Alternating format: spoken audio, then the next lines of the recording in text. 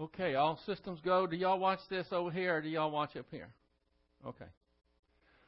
We will not have the young people's class tomorrow night. So if you know any young people that may normally come, let them know. I think I've covered those bases, but anyway, no young people's class tomorrow night. Let's prepare ourselves in our usual fashion. We'll have a few moments of silent prayer. The option of rebound if necessary. Let us pray.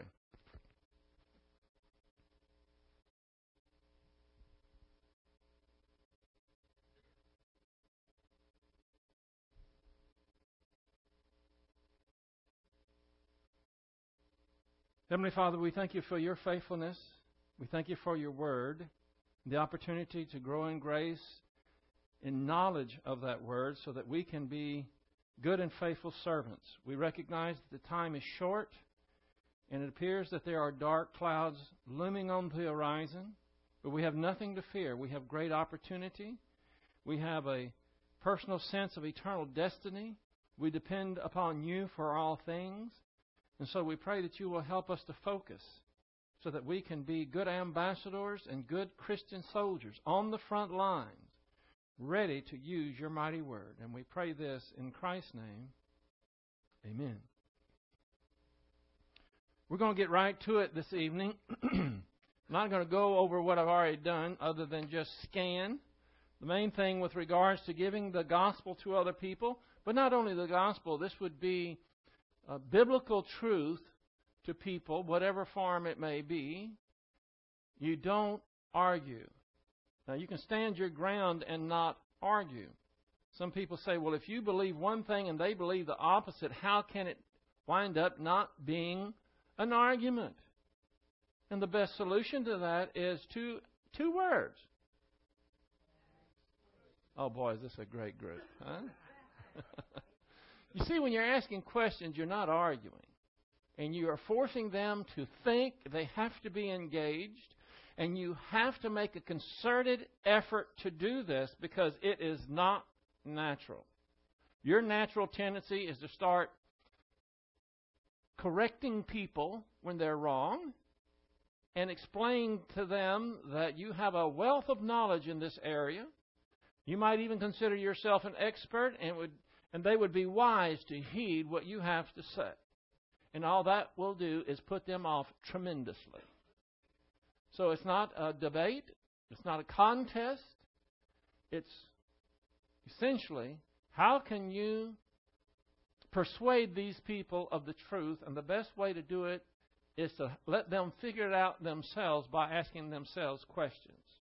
It's amazing how people don't ask themselves questions. They ask questions about everybody else, but when it comes to them, they really don't think that deep as to, why am I doing the things that I'm doing? Why am I where I am?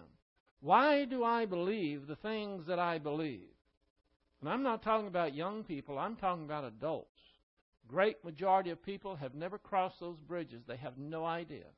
Somewhere along the way, they picked up tidbits of information. They picked up practices and habits and certain things, and that's what make them what they are. And when you challenge those things with questions, you have gone a long ways to rattle their cages. And we're not trying to just rattle their cages, but we are challenging them to think, and we do that with questions, and we do not argue. And when they say something that we know dogmatically, unequivocally that it is wrong, we just ask them, okay, where's your source? Where do you get that idea? I was talking to a prisoner in Florida that Carrie and I have been sending information to, a tremendous number of books. He's already read The Reign of the Servant Kings. He's read all of my material, most of the Colonel's material. He's like a sponge. He just can't get enough. And he teaches Bible class, I think it's 2 or 3 times a week. And I'll tell you what, I have it easy compared to what he has, because one thing, he's got people coming in and leaving. Just about some of the time someone starts really catching on, they get in a fight, they get put into a solitary confinement, or they move them to another prison. You've got another whole new group there. And there's, of course, a lot of people are there who are not authority-oriented.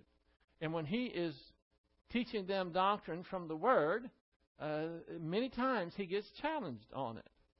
And he was asking me, well, what do you think? What's the best way to handle this? And you have to remember, these people are carrying their feelings on their sleeve. They got a chip on their shoulder.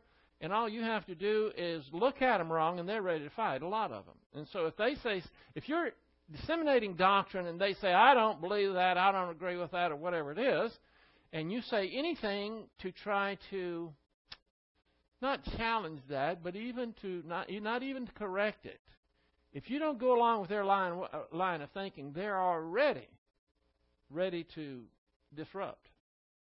And so I said, well, the best thing I think to do is to ask questions, right? Said, and you're not challenging them. You're just trying to get information. So when they say they don't agree with this is not what they believe is truth. And so the best thing to do is just ask them, okay, what's your source? What are you basing that on? I mean, we all have opinions. We all have ideas. And they all have to be based on something. So if you don't agree with what a person would be teaching in the Bible,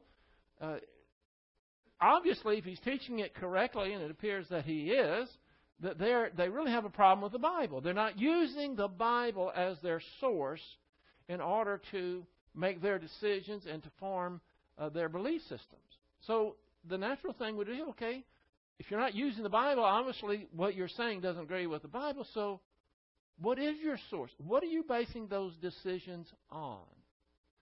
And I don't care how tough you are, that might set you back a piece.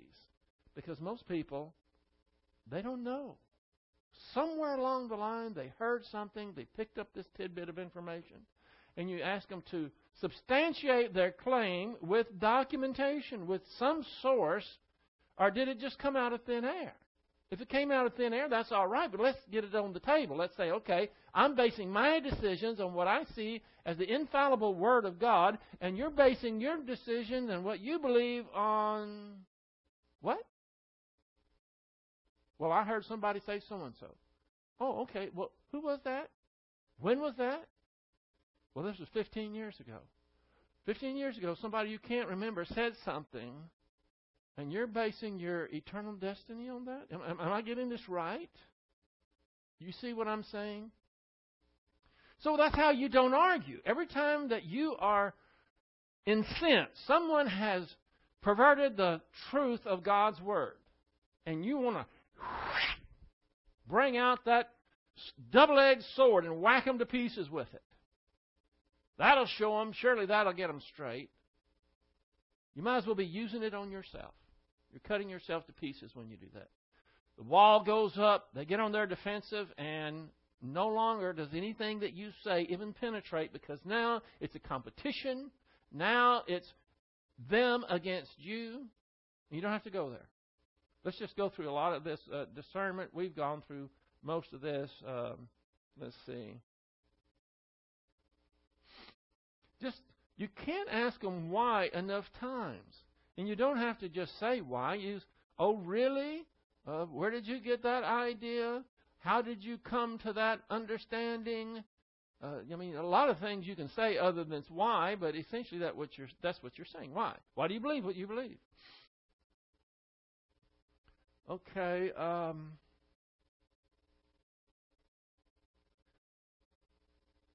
By the way, a lot of times they'll say, well, where did you get that? Well, it's in the Bible.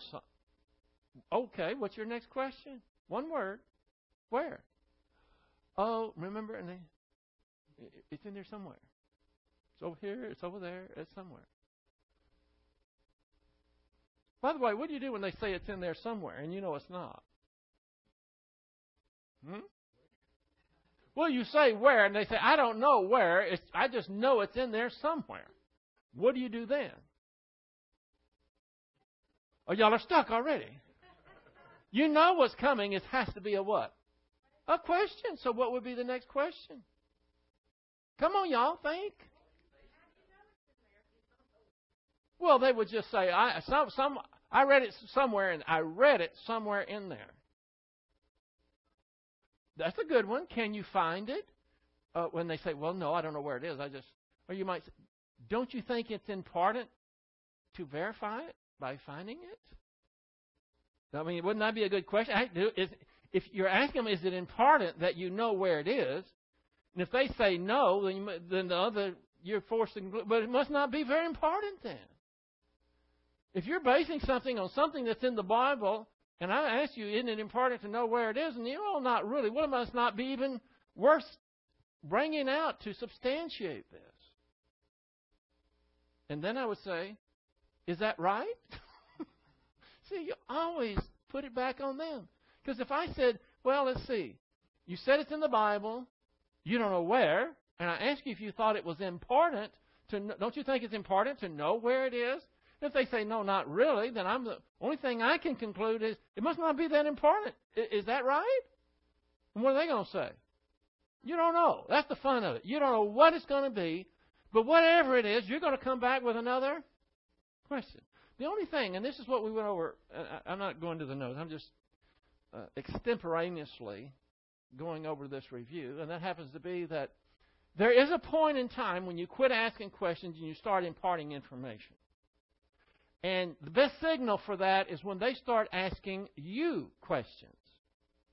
Now, there's two ways that people can ask questions, and you have to read their body language. You have to pay attention to the tone in which they speak. The questions can be challenging. It's like, oh, yeah? Well, what about this? That type of attitude. And you handle that in a certain way. But when they are asking questions like, really? Where is that? See the tone and everything? That's when what are you going to do? Wouldn't you like to know? No, you quit asking questions then and you start imparting information. And you have to have your radar out. You have to be alert to recognize these things. Just as we read the Bible, you know there's certain keys that you have to understand. If you don't know dispensationalism, you can't understand the Bible. If you don't know the difference between positional and experiential, you're going to get over your head very quickly. And it's the same thing when you're talking to people about God's Word. You have to have that same type of discernment and the keys. And you can tell, if you are asking them questions, that they are going to start withering. I mean, literally before you. They might be all pumped up, ready for a big debate, and you start asking them questions, and they kind of lose their challenging posture.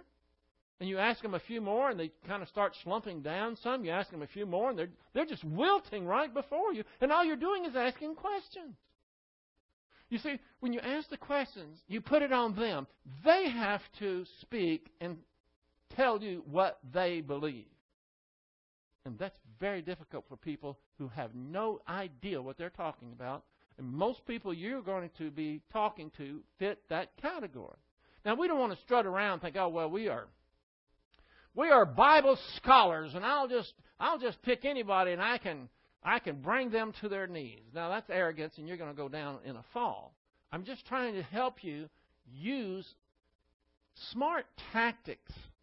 Yeah, they're tactics. They're things that we should be able to do, but it's not natural. You have to acquire these capabilities. You have to think about them. I know that y'all all know Caleb Hare. Caleb Hare is going to go to a debate this Wednesday. And I wrote an email, and I said, be sure to tell Caleb to slow down. Because Caleb is very smart, and he does a tremendous job when he does the debates because he is so prepared. But he talks fast anyway, and you add nervous tension to that, and it sounds like a record, just going way too fast. And so I told, in my email, I said, he can do it. He can slow down, and when he does, he's going to find out that he can emphasize the words that he wants to, and he can use the inflection in his tone to also bring out nuances that people will never get if it's just a blur. But you have to make a concerted effort to think about those things whenever you get up to debate. Now, the reason I'm telling you that is because you have to do the same thing with regards to asking questions when you're standing before either an unbeliever or someone that is challenging the validity of the Bible or has embraced false doctrines, and you're going to talk to them about this? You can't only think about what you're going to say. You have to think about these tactics. Because if you don't, you're going to fall in your old mode. And before you know it, you're going to turn them off. They think it's a competition, and they're not paying any attention to what you're saying. They're just trying to win. We all have to do this. And I've talked to some of you. Some of you, I know we get opportunities all the time to talk to people about God's Word. And most of you are saying, I fell flat on my face. I forgot about asking questions till just about it was over. The time it was over, and then I tried to squeeze a few in. So this is, and we're not going to be perfect, but you stay out of the argumentative mode. You make people think they have to stay engaged. All these things are great productive things if we can just remember to ask them questions. Let's get by all this. Don't try to impress them with all you know about the Bible. Another thing, it sounds like I'm just criticizing you, and maybe in a fashion I am, and I'm also criticizing myself because we all have our methods that we've acquired over a period of time. And sometimes when we're talking to a person that doesn't hardly know the Old Testament from the New Testament, and whatever issue we are discussing, we start throwing in tidbits that they have no frame of reference for whatsoever. And we think that's okay. It kind of shows them that we know what we're talking about. But what happens sometimes is when you're discussing a subject and you're trying to keep it simple, and you bring in doctrine that is extraneous to what you are trying to discuss, you keep on talking and you get back on the subject, but you know where they are?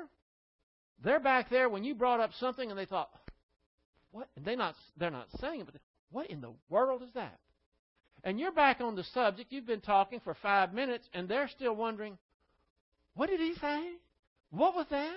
Just because you threw in a tidbit that wasn't even relevant. Again, these are things that we have to concentrate on. Keep it simple, because that's all they can handle for the most part. Okay, let's get down to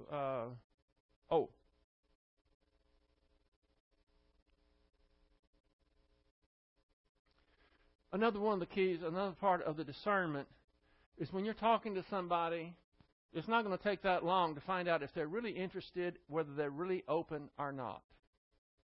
If they are not, well, you know what to do if they are.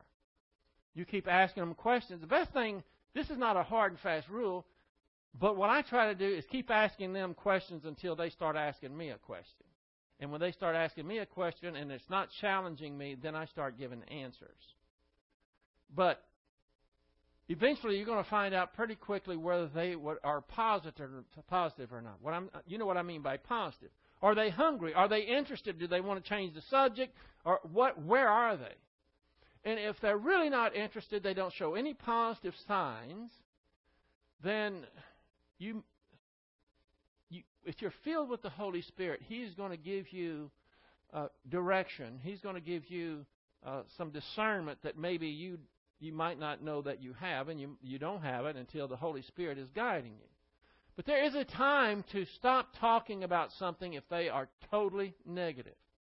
Doesn't mean that you're never going to bring it up again, but you want to live to fight for another day. And why should? It's like talking to a rock or a chair.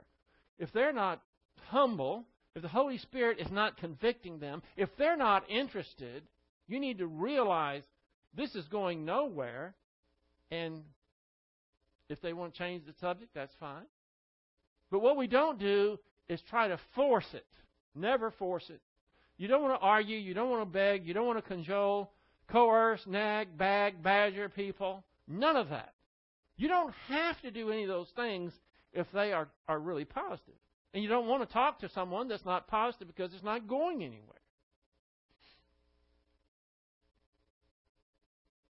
It's the Holy Spirit's job to convict them. Our job is to give them the truth accurately. The Holy Spirit will do the convicting. If a Christian understands this, he or she will not feel rejected when someone refuses to accept the truth they impart. Don't take it personally. When we are not responsible for the negative volition of others. You have done your job well when you have given the gospel or biblical truth accurately to someone. You haven't wasted your time, even if they don't accept the thing you said. Do you hear that? I want to make sure that sinks in. When you impart God's truth to someone, you have not wasted your time if they don't buy it at all. You haven't done that. Look at Isaiah chapter 55, verse 10, 11. These next few things I'm telling you are very important. It will make a big difference with regards to you standing firm for the truth. Isaiah 55:10.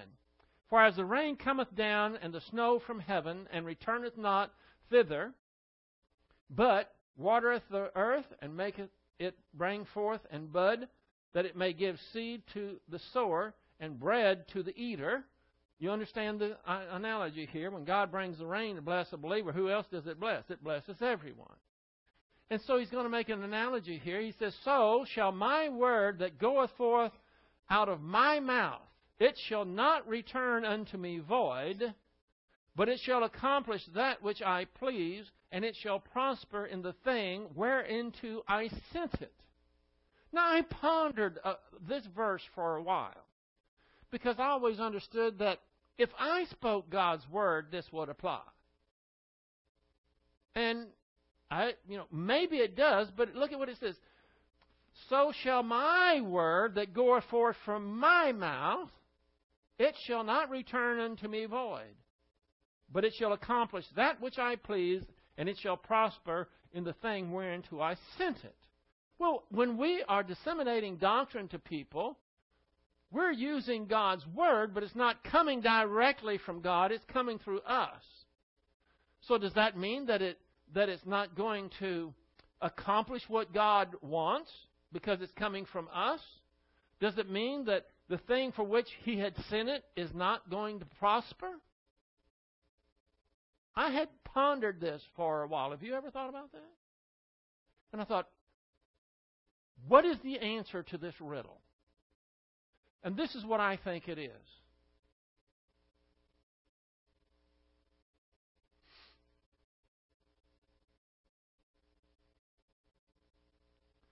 It's not here. Hold on just a minute. Let me see if it's on the other. I remember what it is, but I want to get it word for word. It might be on the 12 font. Do we have the 12 font up? Or the regular? Let's see. Yeah, here it is. All right, let me get down to where we are. I might not have got it on here, but I want to see.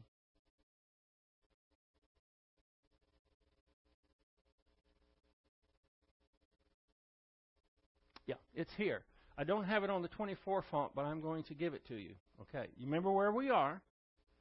God's word does not go out from His mouth without accomplishing that for which He intended it, and it will prosper where He wants it to be prospered and so forth. So here, this is it. When you impart biblical truth to someone who rejects it, you have not failed, nor has God. You hear that? You haven't failed, nor has God failed when a hard-hearted person rejects biblical truth. Here it is.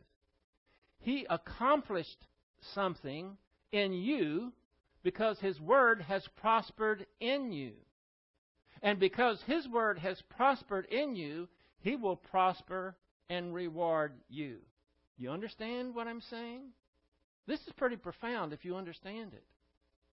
When you give the word to somebody, God's word, He says, my word never goes forth without it accomplishing that which I intend. And He's going to prosper His word going out. And so this is essentially what I'm saying. If you're extolling Bible doctrine to someone, it may be the gospel, it may be a particular doctrine, and they are hardcore negative, no, I don't believe it. You have not failed. God has not failed. And what we saw here in Isaiah chapter 55, verse 10 and 11, still holds true Because His Word has already accomplished something that He intended because it's coming out through you. You got that? He's able to prosper you. Let's look at the verse again. Let me see if I can switch back and forth to the big deal, the big font. Okay, here it is. So shall my word that goeth forth out of my mouth. As I'm up here teaching you Bible doctrine, or as you are reading the Word and the Holy Spirit is making it clear to you, and the teaching ministry of the Holy Spirit is at work in you, that's God's Word coming out of His mouth. You see? And then, it shall not return unto me void. Any believer that is taking in doctrine, God's Word is going forth. And it is going to accomplish that which I please. What is it that He wants, that He pleases when His Word has gone out into our souls? Then we grow spiritually. We become more like the image of Jesus Christ. God is vindicated. He is justified. And He is able to reach others through us. That is part of what happens when His Word goes out. It comes into us, we metabolize it, and then it comes back out of our mouth. It has already accomplished that for which it was sent through us, whether they reject it or not. All they've done is blotted themselves out of the picture. All they've done is made decisions that is going to keep them in the prison of unhappiness and despair. That's what it's done for them. So even in that sense, it's accomplishing something even in their life. But it's not about their life, it's about our life. So it says He will accomplish that which I please it to do. And what He pleases it to do is be bountiful within us. And it shall prosper in the thing whereinto I send it. What is the thing? Us. We are the thing. Isn't that great? The reason this is so important because you'll never look at rejection the same if you understand this. All the negative people are doing when they reject the gospel, when they reject biblical truth, is in their arrogance and stupidity is saying, no, I know better than that. I'm the smart one. This isn't true. And all they're doing is saying, okay, you don't want this? I've sent my ambassador. I'm offering you the gift. I've given you all these great things. And you say, no, they're out because of their own decision. But because they reject it, God didn't fail and you didn't fail. It's accomplishing within you, that word, that for which He has purposed it. Now, do you see that in a new light? I think that's tremendous. Yes.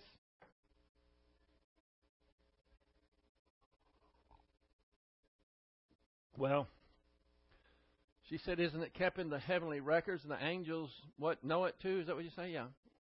They witness it. I think the angels, wouldn't it be great if angels could be visible to us? I say it'd be great. I mean, we would do what the guys at the tomb did, probably. I mean, they would come in and say, I got great news for you. And we just melt down right there. That's probably why God doesn't let them be visible for us. But there may be multitudes right here, right now. And they're not only applauding that His Word is going forth in truth, but here are people that are hungry, that want His truth, and it is going to accomplish in their lives that for which He intended, and they are going to be prospered, regardless of whether anybody accept what they say or not. And the angels are just, we can't hear them, but it's possible. And it doesn't have to be a group. It could be you and one other person. The guy that comes in to fix your refrigerator and you start talking to him. And you give him the gospel. No. You got to be baptized. You got to be good. You got blah, blah, blah. A whole smear. And you're asking him questions. I don't want to talk about that. I got to get back to the refrigerator. Well, the angels are still applauding. They're applauding you. Because God's Word is going forth. And it's accomplishing that which He intended. To me, that's big news. And when I understood that, I thought, why should I ever be afraid of people rejecting me again? Because their rejection, isn't it? It's not even about their rejection. Now, God will deal with them in His time for being so stupid and asinine and arrogant to refuse the pearls that are being laid before them. And they are just like swine. They no longer recognize the pearls than swine do. And that's why there's a time when you, okay, I'll pick up my pearls and I'll go on. I'm not going to try to impress swine with my pearls. Okay. That was my little bit of a review, but it wasn't all review. That last part wasn't. I didn't give you that last time. I might give that part again Thursday night. There's people here that need to hear that, don't you believe? I mean, they're not here, but they will be here Thursday night. Maybe.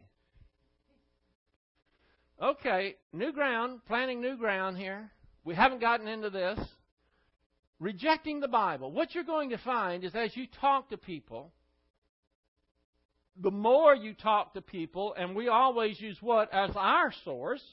The Bible. We shouldn't be shy about it. I'll tell anybody.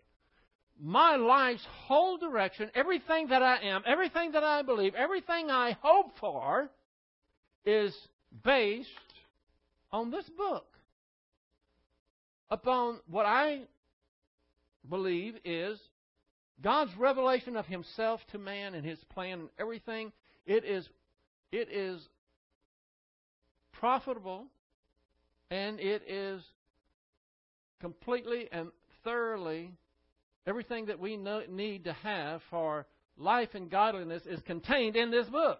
Now, that is what I believe. What do you think people are going to do when you say that? They might as well pick a big old target like the Target stores. Might as well paint that right on your Bible. In fact, that'd be a good idea. If I had some big Target stickers, I'd paint it right there on my Bible. People go, well, what is that Target for? Well, you'll probably have some pot shots here. Where do you want me to hold it? Here's the bullseye. Because it's a target.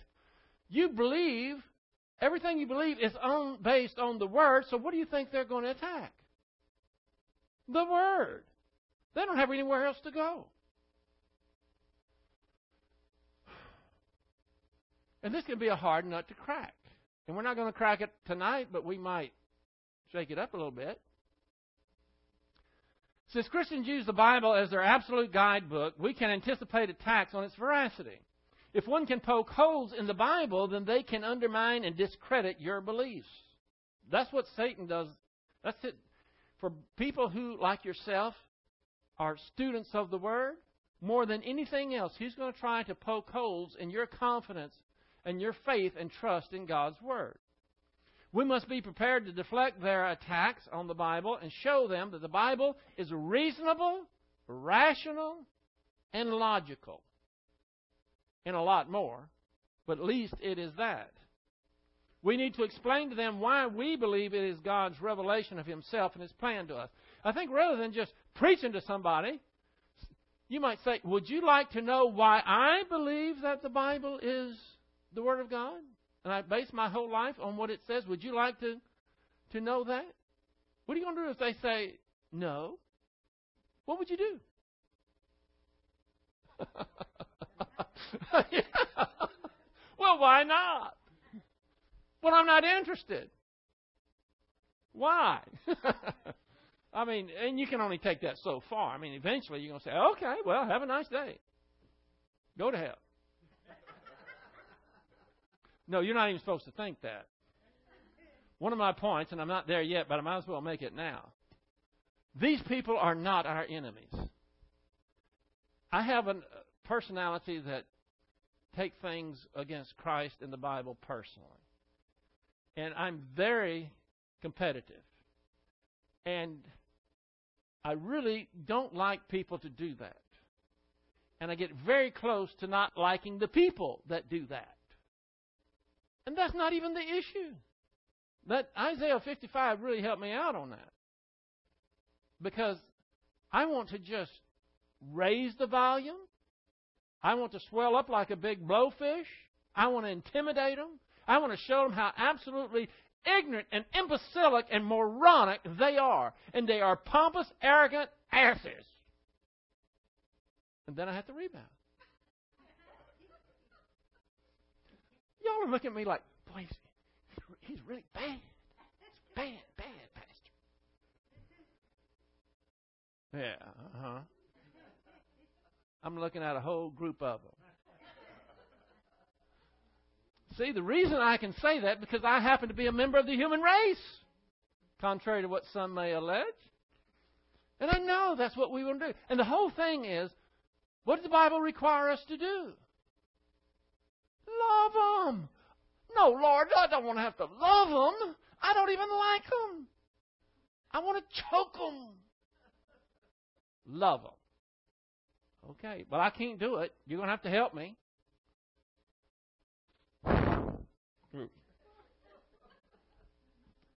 I can't even side with this.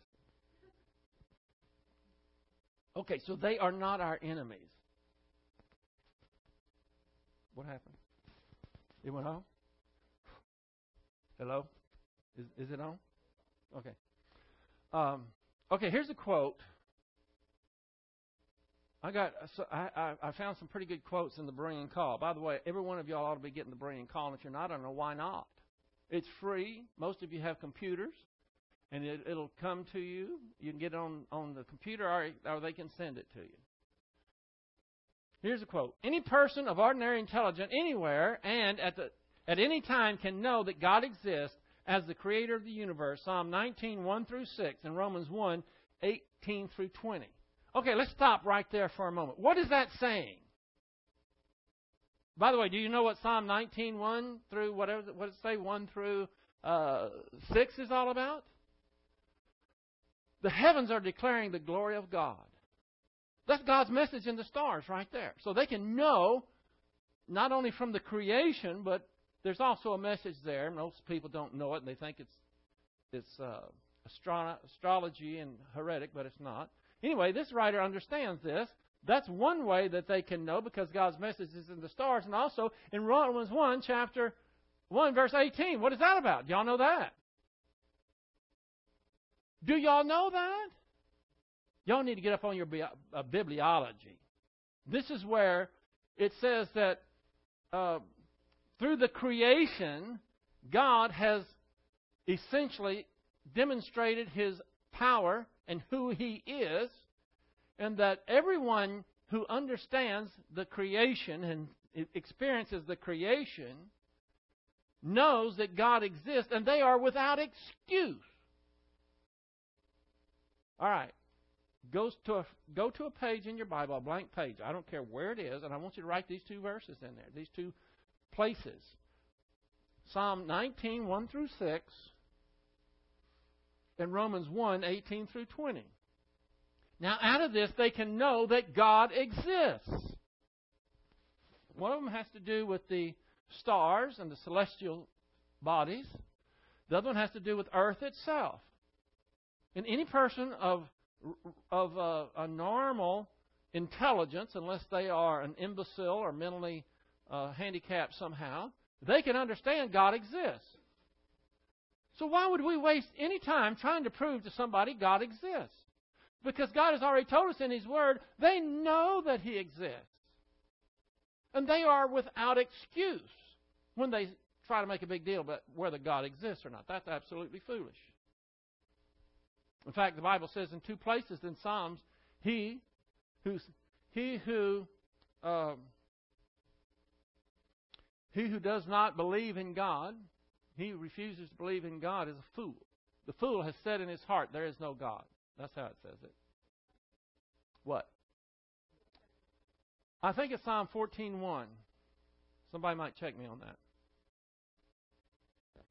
Okay, so what we're essentially saying is when you're talking to anyone that is of a rational, most people we meet, very few people do we meet that really are what we might say non-compos mentis, which means they are just, they can't put it all together. Now, I'm not including those people, but that's a very small percentage. Most people you run in contact with are going to understand that they see the stars, they see the moon, they see the the sun, they see the planets, they see these things, and they see the earth itself. And God, well, let's go to Romans 1:18 really quick. And I want you to highlight this verse if it's not already highlighted.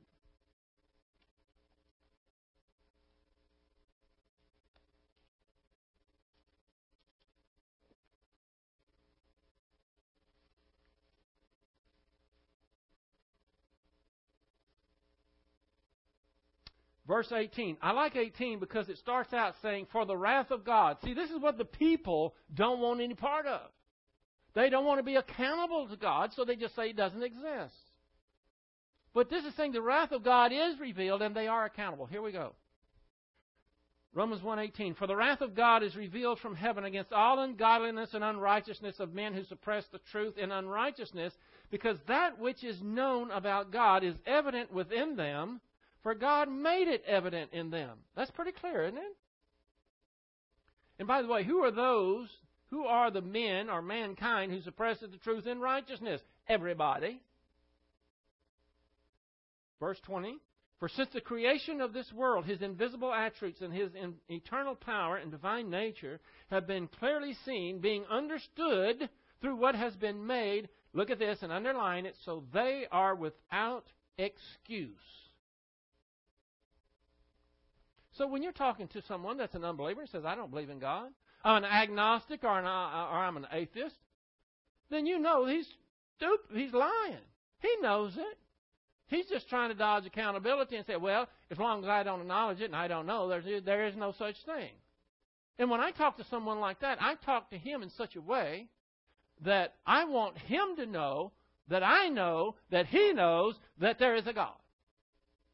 Do I need to say that again, or did you get it? Huh? Okay. So there's no equivocation about it. I mean, the Bible says it right here. God's put it in them. They know that there's a God, and they're sitting there, oh, prove it to me. There's no proof. Blah, blah, blah, blah, blah, blah. I've told them before. I said, you know what?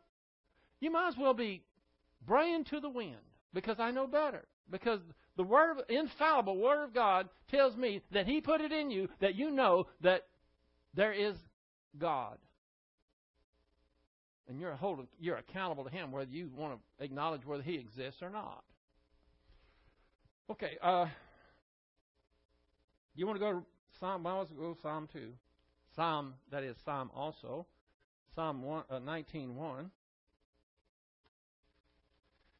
See, he caught both the celestial and the terrestrial with regards to this. Psalm 19. Beautiful, beautiful verse. Psalm 19:1. The heavens are telling the glory of God, and their expanse is declaring the work of His hands. Now, what we're seeing here is they are declaring something. Can stars talk? If you hear stars talk, don't tell anybody. Because I know, you know how I know that stars don't talk? Because the Bible is just fixing to tell us that they are silent. But they do have a message. Day to day poureth forth speech, and night to night reveals knowledge. There is no speech, nor are there words. Their voice is not heard. However, their line, and the line here means their message. Their message has gone out through all the earth, and their utterances to the end of the world. And then it goes on. I don't want to go any further, but see, it has a message.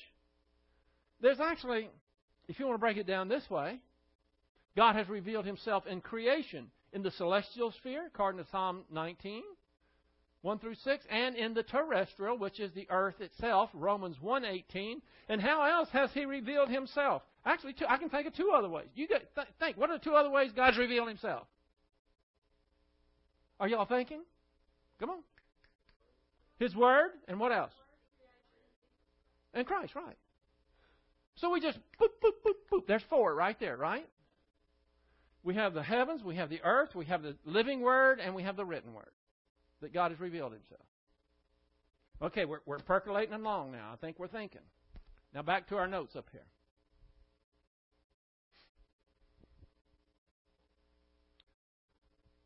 So, Did you look at that? Okay, that's what I thought it was. Okay. Now, we covered the first sentence there. I don't know why I went off on a toot on that, but sometimes I do that. I think it's important. It just hits me. Y'all should know this. Y'all should be able to go to these just boom, boom, boom, boom, just like that. Such a person also has a conscience in which God has written His moral law. Romans chapter 2, verse 14 through 16. That's another important key verse there. Because everybody has God's own law, what's right and wrong, written in their own heart. How do we know that? Because it's said, and here, I don't take the time to go there. I'm already behind. So, His moral law has been written there. Knows that he or she has broken this law many times and realizes there must be judgment from God as a result. See, this is what everybody, all these unbelievers, all these negative people, they always want to change the subject. And they just want, I don't believe in God, I'm agnostic, I don't know. And the Bible, how do you know that the Bible is the Word of God? I've got about 12 or 14 more pages of, man, is it wonderful stuff. I got it at a conference. And it impressed me, and I'm going to teach it to you, those who say, well, how do you know, it was written by men, and how you know it was convoluted, and how they get the books together and come up with all this, and blah, blah, blah? Can you answer those questions, by the way? You will.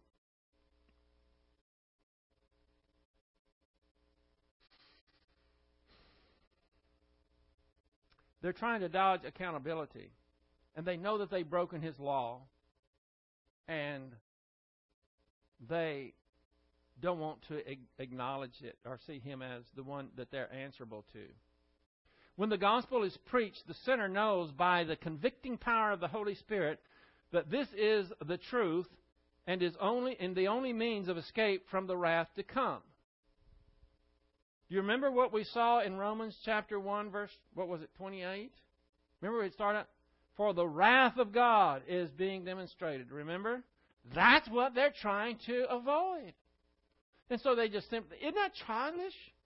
It's the most childish thing in the world is to say, oh, I don't want to be accountability. I'll just say, well, He doesn't exist.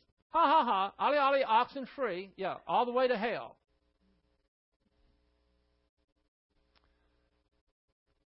There are, however, many persons who resist the witness of creation and of conscience, and we should be prepared to reason with them.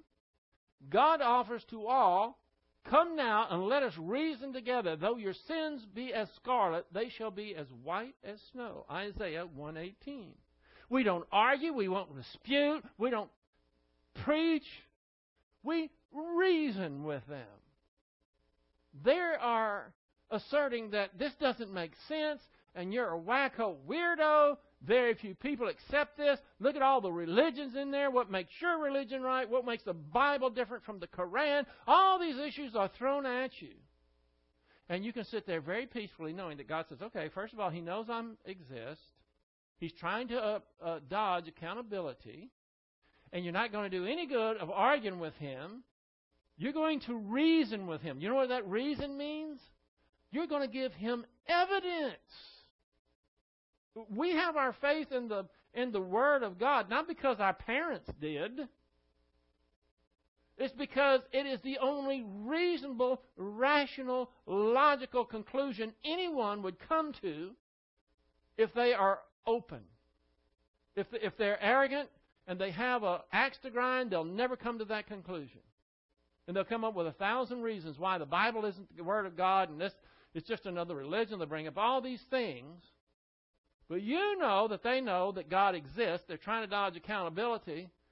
And what you do is throw it right back on them. Okay, if the Word of God is not the Word of God, and God doesn't exist, okay, you explain a few things to me. And I want to know your source of why you believe this. First of all, I want you to explain to me how the world came into being. Number one, can you explain that one? Number two, what happens after you die? Well, you just turn into worm bait. Really? Okay, fine. Based on what? Because I have a book here that has at least 5 types of evidence that has been used throughout history. It's been assailed. They tried to destroy it, and it is the book of the ages. And it tells me otherwise. Now, you said that when we die, we become worm bait. Where's your documentation? Where's your source that you come up with that idea? Or is that something that you just made up on the spur of the moment? What is it?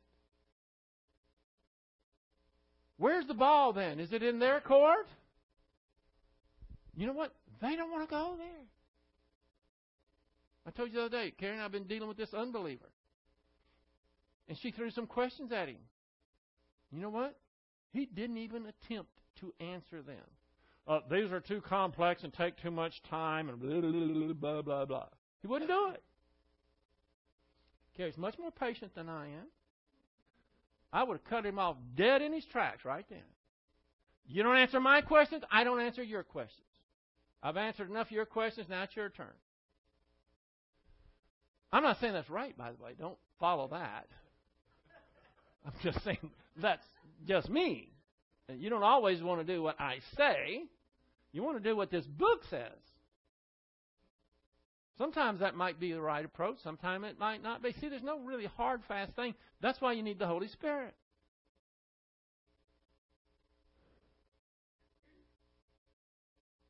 So come and let us reason together. I don't think that you can take that word reason and twist and contort it into argue in any way, shape, or form. It doesn't mean to debate. When people want to, if they say, well, the Bible isn't in blah, blah, it's not this, it's written by a bunch of men, old, full of contradictions, and on that goes. I think sometimes you might ask them a question. Would you like to know why I believe it? And you don't know what's going to be. You don't know whether they're even going to be interested in what you believe or not. Let me tell you something, though. People stand aside and they take note of people who know why they believe what they believe. Because there's not very few people out there that know that.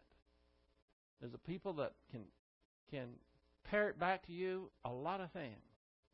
But in a cogent, coherent manner, to explain to someone why you do what you do and why you believe what you believe, you'll notice there will be a hush that falls over the crowd when somebody's willing to stand up and say something like that, especially if it's based on the Word of God.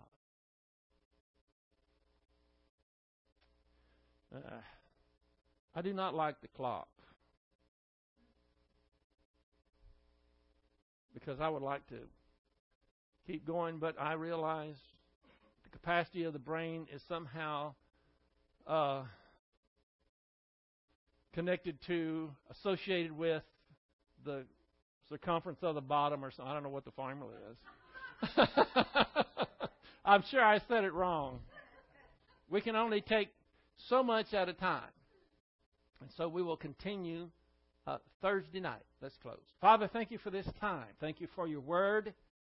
Thank you that your word never goes out without it not accomplishing what you have intended, and it will prosper, wherefore, how you want it to prosper.